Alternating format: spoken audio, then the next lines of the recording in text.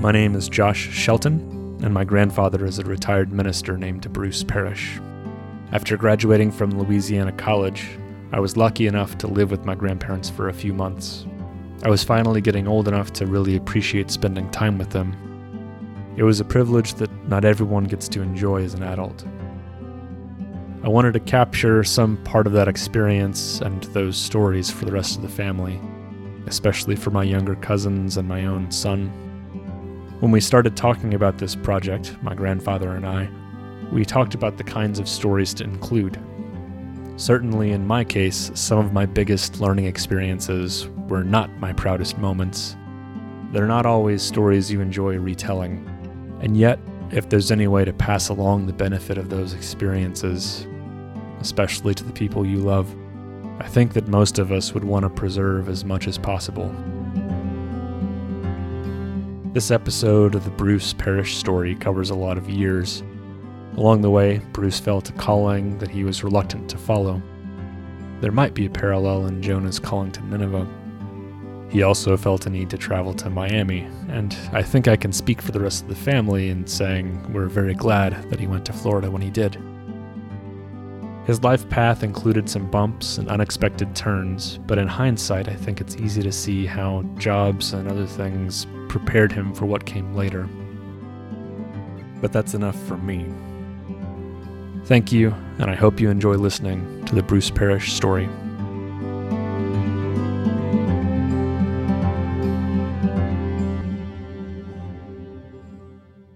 Second session of recording. I was remembering that after I went to live with my new mother and my dad, I still in the summer times would go back and visit my grandmother and my uncle on the farm. And a lot of things happened over those summers as I would go back. I learned to drive the truck. I learned to drive the tractor.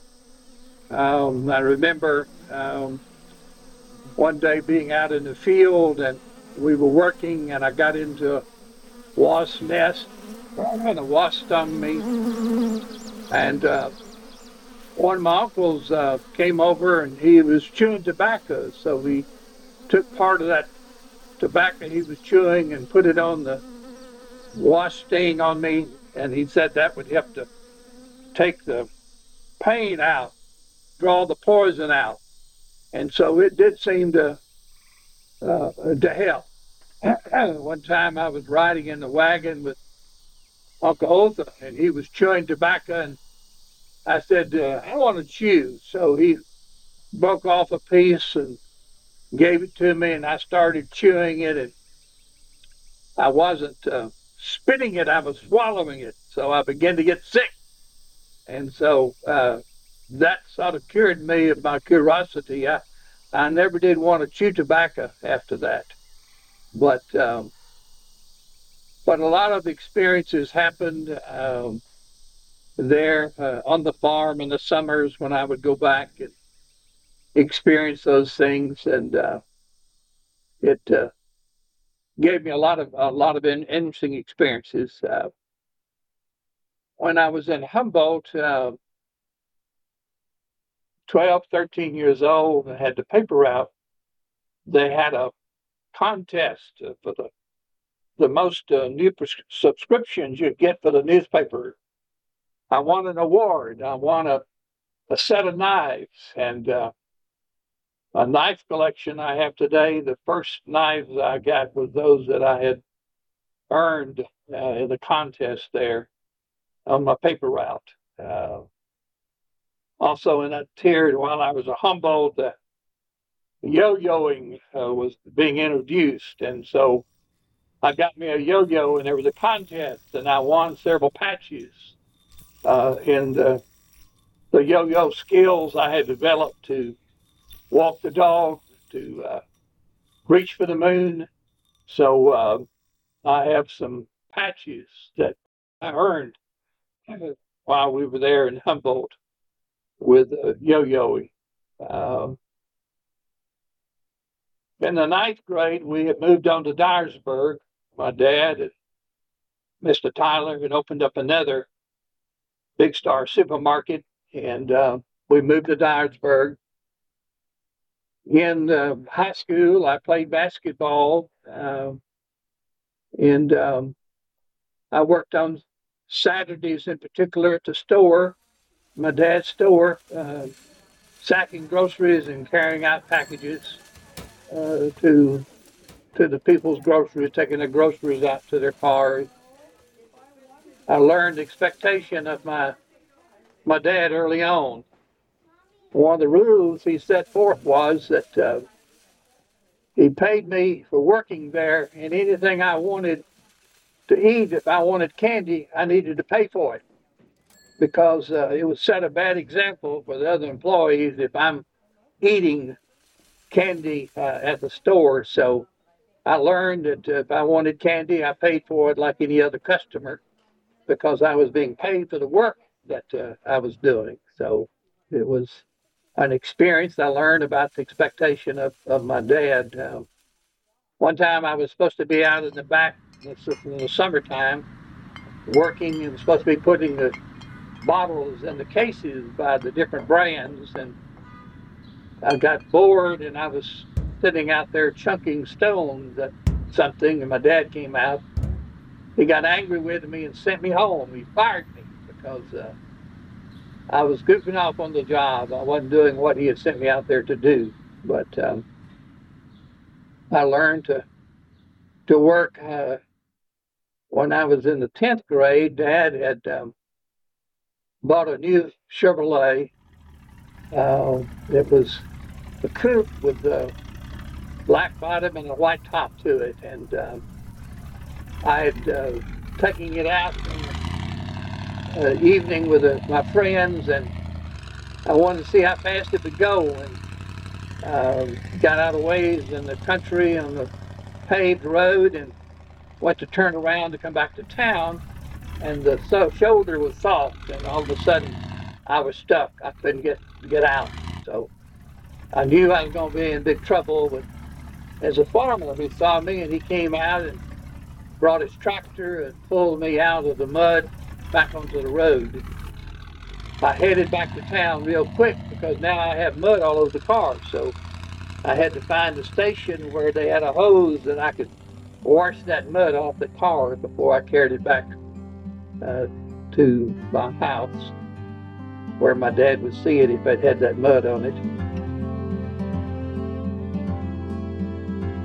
I struggled in school. When I was in the 11th grade, I failed English and chemistry and algebra. So my folks had learned about school up in East Tennessee, Harrison Chilhowa Baptist Academy. So it was near Knoxville, and they took me up there to go to summer school to make up those credits that I had failed, and I liked it so well. It was like living on a college campus. Students lived in dorms and went to the dining hall to eat.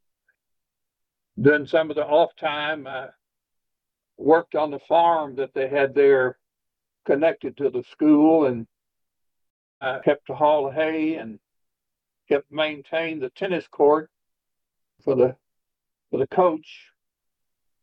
So when it came time for the summer to be over, I begged my folks to let me stay and go to school there in Seymour, Tennessee. So after a few trips home, I found out that really I could hitchhike and get there earlier than the bus would get me home. So I started hitchhiking from Seymour, Tennessee, back down to Dyersburg, and had a number of experiences in that hitchhiking experience. One night, a man had picked me up, and he was sort of tongue-tied, and he said that he wasn't afraid picking up hitchhikers because he reached down under the seat pulled out a gun, said, because I have this with me to make sure nobody hurts me. So it was a lot of times that I waited on crossroads for cars to come. But I learned early there as a senior in high school that hitchhiking was a way to get from one point to another. But I went on and attended the senior year at Harrison-Chilhowie, played on the basketball team. I had the experience of living in the dorm with other students and had a good experience. I have fond memories of that time that I spent at Harrison-Chilhowie. After I graduated from high school, I wanted to join the military, and my mother convinced me to do a couple of years of college before I made that decision that I would be older and more mature and know more what I needed to do. That summer I worked for my dad in the grocery store, and then when school came time for college, I went off to Union University there in Jackson, Tennessee. My parents still lived in Dialsburg at that time. My brother had pledged fraternity, ATO. I pledged for the fraternity, lived in the fraternity house, and became the basketball and the baseball manager for the team. My roommate was a player on both the basketball and the baseball teams, and so I got to travel with the team on the games. And I guess my educational experience was interfering with my grades because the first semester I failed a 5-hour algebra course, and then I had to take it over the second semester and failed at the second semester. And a friend had gotten a job for the summer up in Joliet, Illinois, so I headed to Joliet to get a job in the paper mill for the summer.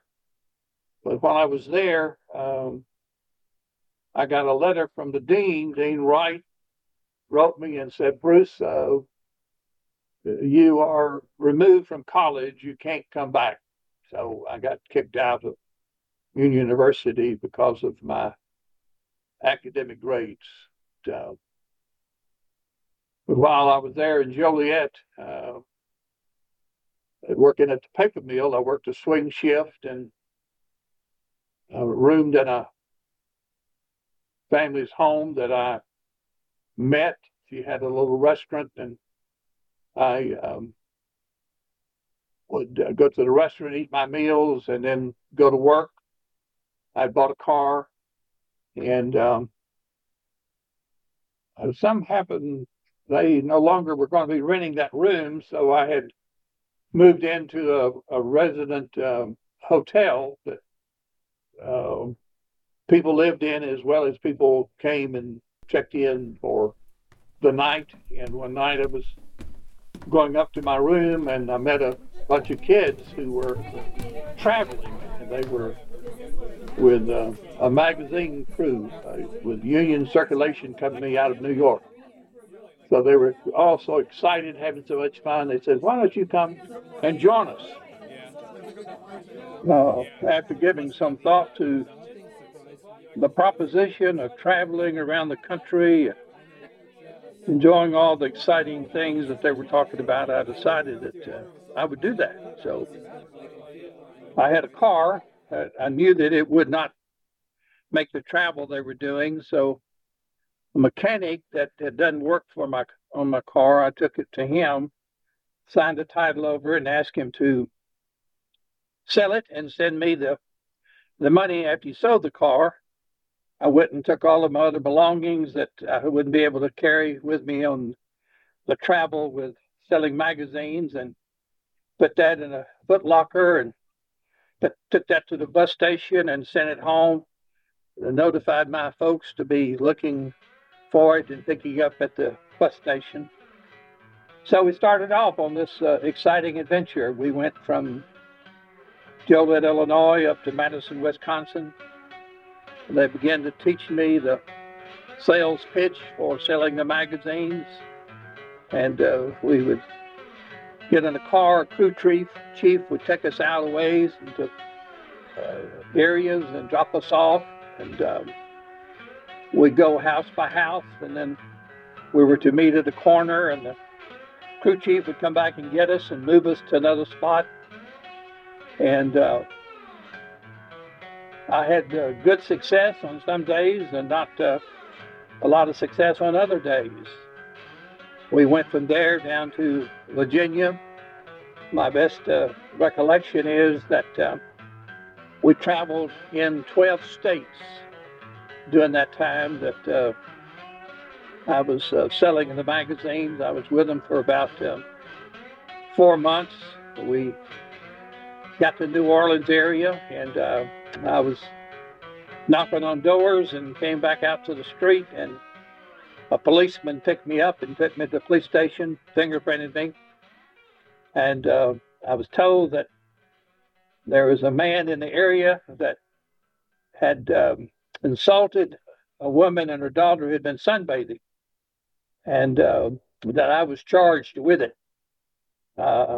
They were having the woman and the daughter come to identify, and when they came, they saw that I was not the one that had been accused. So after having been fingerprinted and held in a holding cell for a period of time, they turned me loose. So I called the crew chief, and they came and picked me up from jail. Along in the way, they said, with your appearance and your manner and everything, you ought to use a ministerial pitch. And I said, well, what's that? I said, well, you tell them that you're going to be going to Bob Jones University in Florida to prepare for the ministry, and you're trying to earn scholarships for school.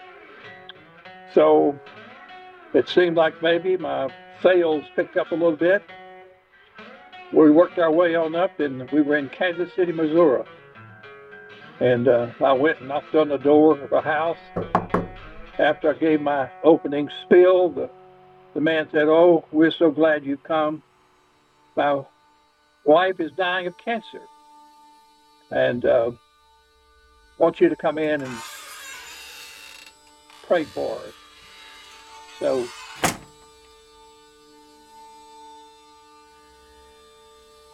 the man took me on back into his wife's bedroom, and I talked for a few moments with her.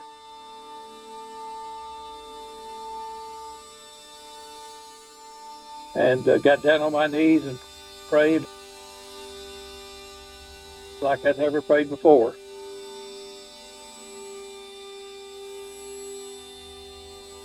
Went back out to the street, went down to the corner where I was to meet my crew chief. And when he came to pick me up, I said, I've had it, I'm going home. So when I went back to the hotel to settle up, the boss who ran the business, there were probably 12 or 15 of us. And when I would sell subscriptions that went on the account, and then they would issue money as I needed it. They would pay for the hotel bill. And he said, it looked like from my records, you don't have anything coming, Bruce. In fact, you owe me a little money. So I had less than a $1 in my pocket. And so I had them take me down to the bus station in Kansas City, Missouri. So I called my folks and asked my dad if he would wire me some money. There was a Western Union office right there in the bus station in Kansas City. So he wired me $50, and I had set up all night there in the bus station. Had just some snacks to eat with what little money I had left. So I began to hitchhike from Kansas City back toward Tennessee to Dyersburg, and I decided that I really wanted to go to Miami, Florida. That had been a dream, so I decided I would just hitchhike on down to Miami, Florida, get a job down there. And a man picked me up in a car around Little Rock, and he urged me to go home. He said, "How long has it been since you've seen your parents?" And I said, "Oh, it's probably been about a year." And he said, "Well, you ought to go see your folks before you go on down to Miami." So I hitchhiked on to Dyersburg, where my folks were, and they sort of tried to talk me out of not making that trip on down to Miami, but I needed to find a job. So most of the job opportunities I went to, they found out that I was subject to be drafted anytime, and so good job opportunities seemed to be sort of not open to me. So I decided I'd go ahead and just join the military and get that over with. So I went down, and they suggested I join the reserves and then be called up to active duty right away, that would be the best approach for me to take. So I did that, and I was called up to active duty and was sent to Fort Chaffee, Arkansas for basic training. Went through basic training, and when they looked at my skills, they said that I was the best trained to be in a clerk typist in the military. So I went to that school, and so my assignment out of training was to San Antonio, to Brooks Army Medical Center. I was attached to the headquarters there at the Brooks Army Medical Center in San Antonio. And really the job was almost like civil service. I went to work at 7:30 in the morning and got off about 4.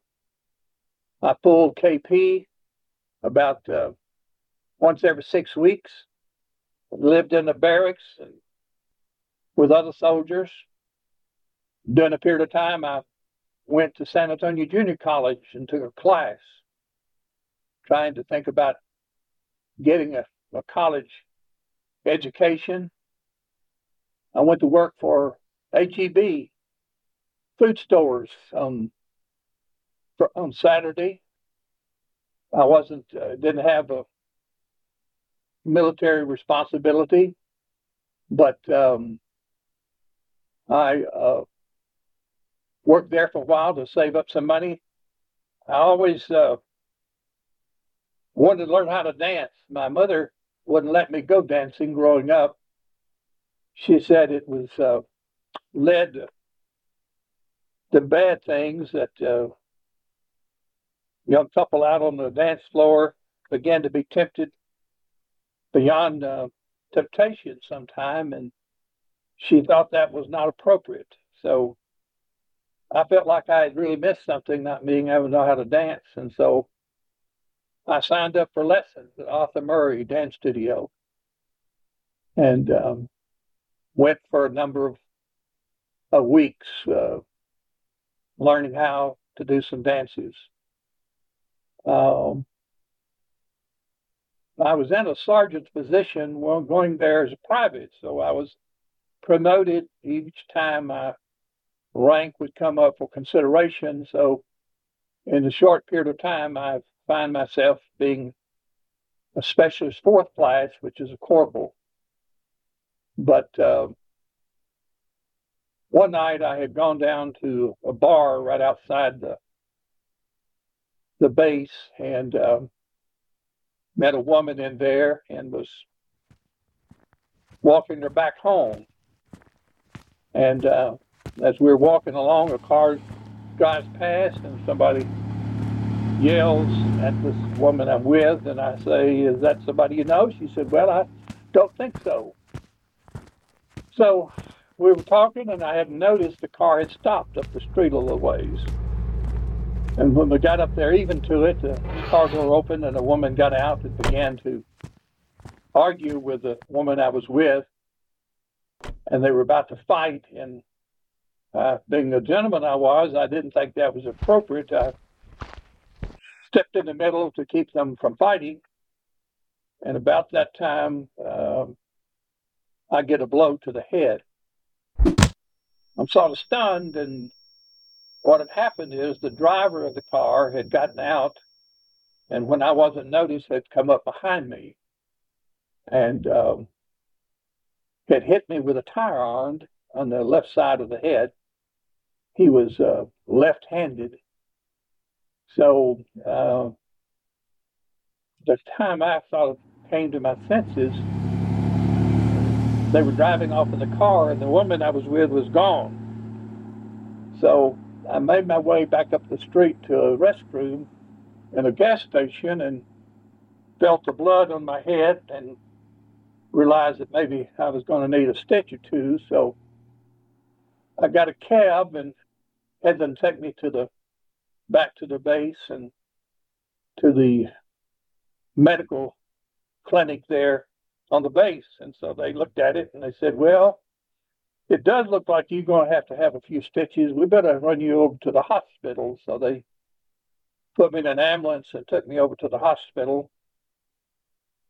The nurse was sitting in with me, and the intent was to keep me awake that night. The next morning, they came in and did surgery. My skull had been crushed where that tire iron had hit the skull, and that some of the bone had been embedded into my brain. And 3 days after the surgery, I began to have some issues. I couldn't read. One of the buddies from the barracks had brought me a Playboy magazine, and I couldn't read the stories in the magazine. Nothing made sense. And in about 3 days, that had disappeared. And the doctor had said that I'd had one chance in 100 of living.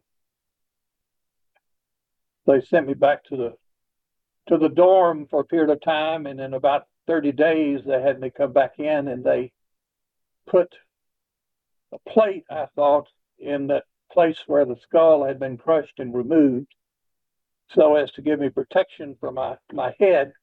I later learned it was a cadaver bone that they wired into the place there where I'd had the injury. While I was laying around the dorm, I picked up my Bible and was reading it, trying to understand what was happening, what this meant in my life. I was reading in a little New Testament that was given to all soldiers when they go into the service, and I was flipping through the pages and was reading in Romans, the 10th chapter, and scripture, and where it says, how then can they call on the one they have not believed in, and how can they believe in the one of whom they have not heard, and how can they hear without someone preach to them? And as I read that, I felt like God was saying to me that's what he wanted me to do. I didn't feel like I could do that at all.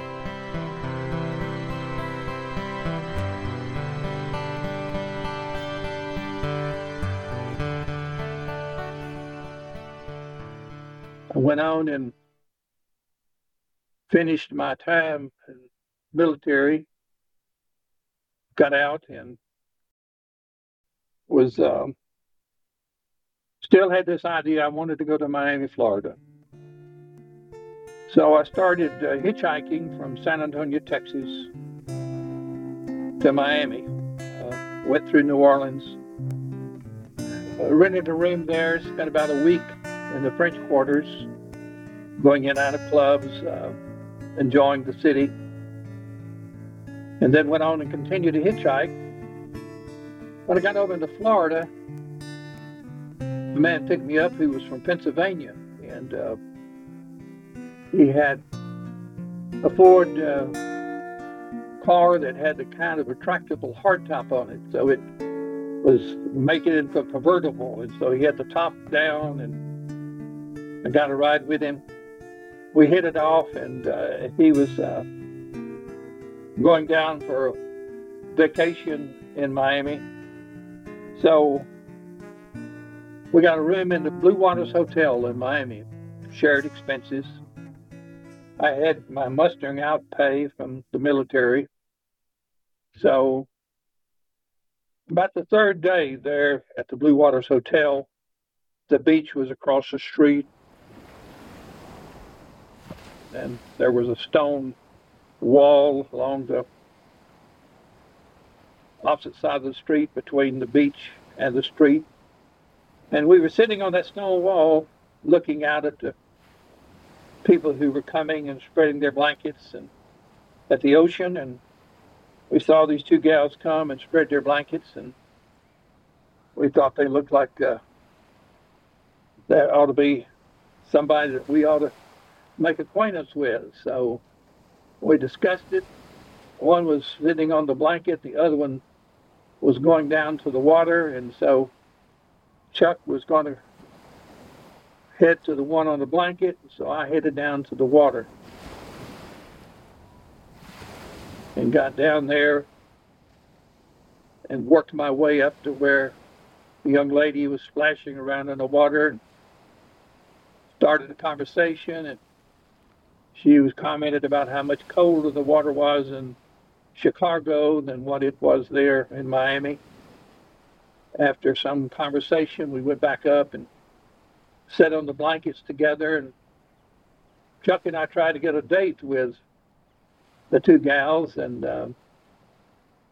found out that one was named Linda and the other name was Joan, and a sister. And after a period of conversation, Joan indicated that she wouldn't date because she was in the process of getting a divorce. But I did get Linda's phone number on a matchbook, and so several days after we had met, I called her and found out where she and Joan were staying, and so took the bus over there, and then we went and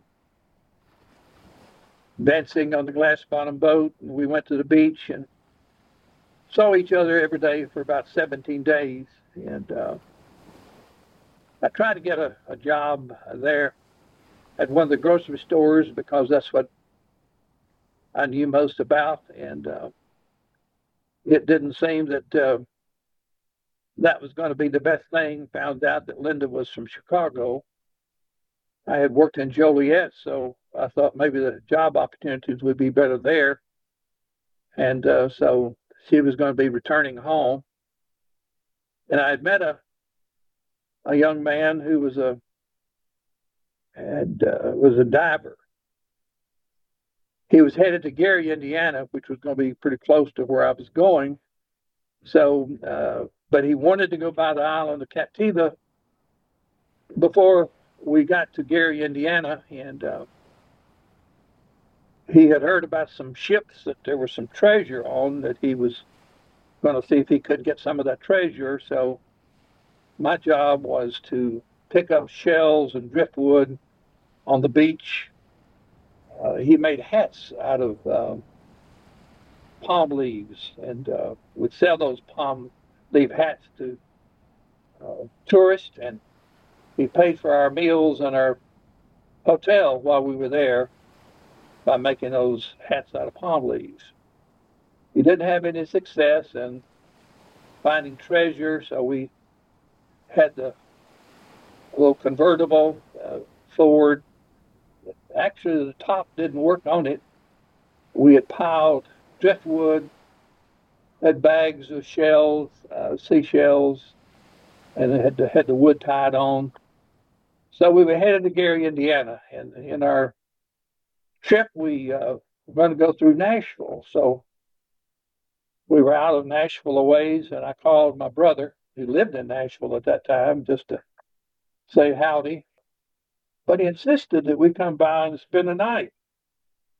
So we rolled up in my brother's yard with being in shorts and T-shirts and brown skin from being out in the sun, and driftwood piled up on this car with it being tied down. So that evening before bedtime, my brother got me out to the side, and he said that, Bruce, family's concerned about you. You know, by your age, I was already a college graduate, was married, and had a son. When you going to make something out of yourself?